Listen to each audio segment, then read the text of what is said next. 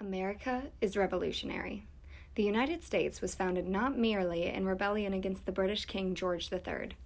The 13 former British colonies that came together created a republic that overturned existing ideas about power, authority, and the role of us as individuals in the world.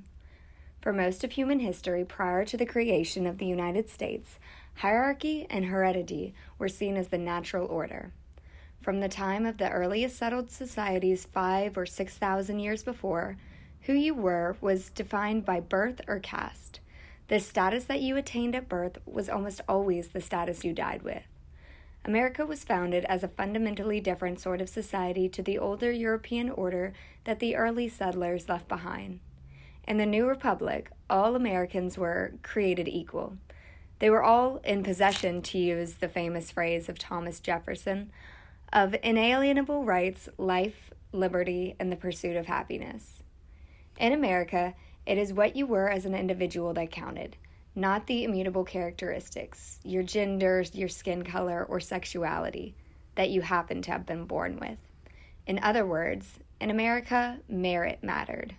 Merit, the idea of granting people positions due to their talent, is not natural.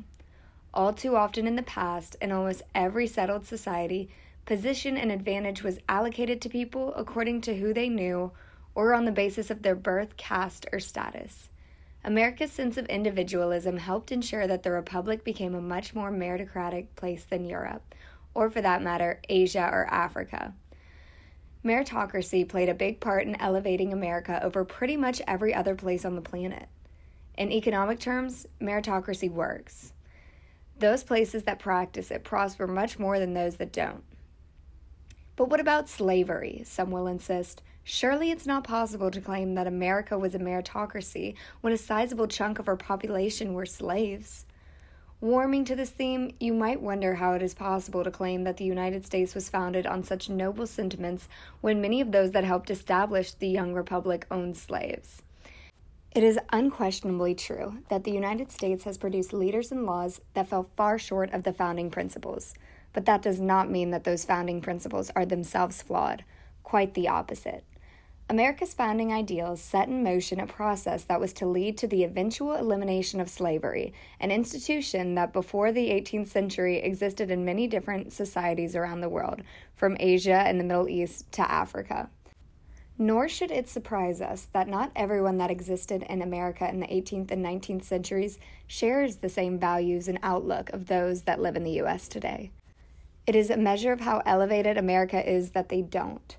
But by almost any objective measure, America is a more equal and meritocratic place than almost any other place on the planet. Irrespective of your background, heritage, or any other characteristic you were born with, imagine if you would have been better off living in any place on the planet than you would have been living in the United States. There's no need to imagine it. We can see that in every decade since America was founded, that people from every continent and culture have tried to come and make their home here. They voted, as the saying has it, with their feet. If you think America's history is somehow uniquely shameful, wait till you hear about what happened across much of the rest of the world. For most of human history, big powerful nations have exploited weaker ones. The Romans did it, the British did it, even the Aztecs and the Assyrians did it. But America is perhaps the first great power in human history not to build an empire. The United States insisted on the dismantling of the old European empires. She has used her military might not to subjugate them, but to set them free. 3 times in the past century or so, America intervened to defeat the first German militarism, then the Nazis, and finally the threat of Soviet communism. In doing so, America helped elevate the condition of all of humankind. Far from being ashamed of America's history, we should be proud of this country's past, even with the obvious imperfections.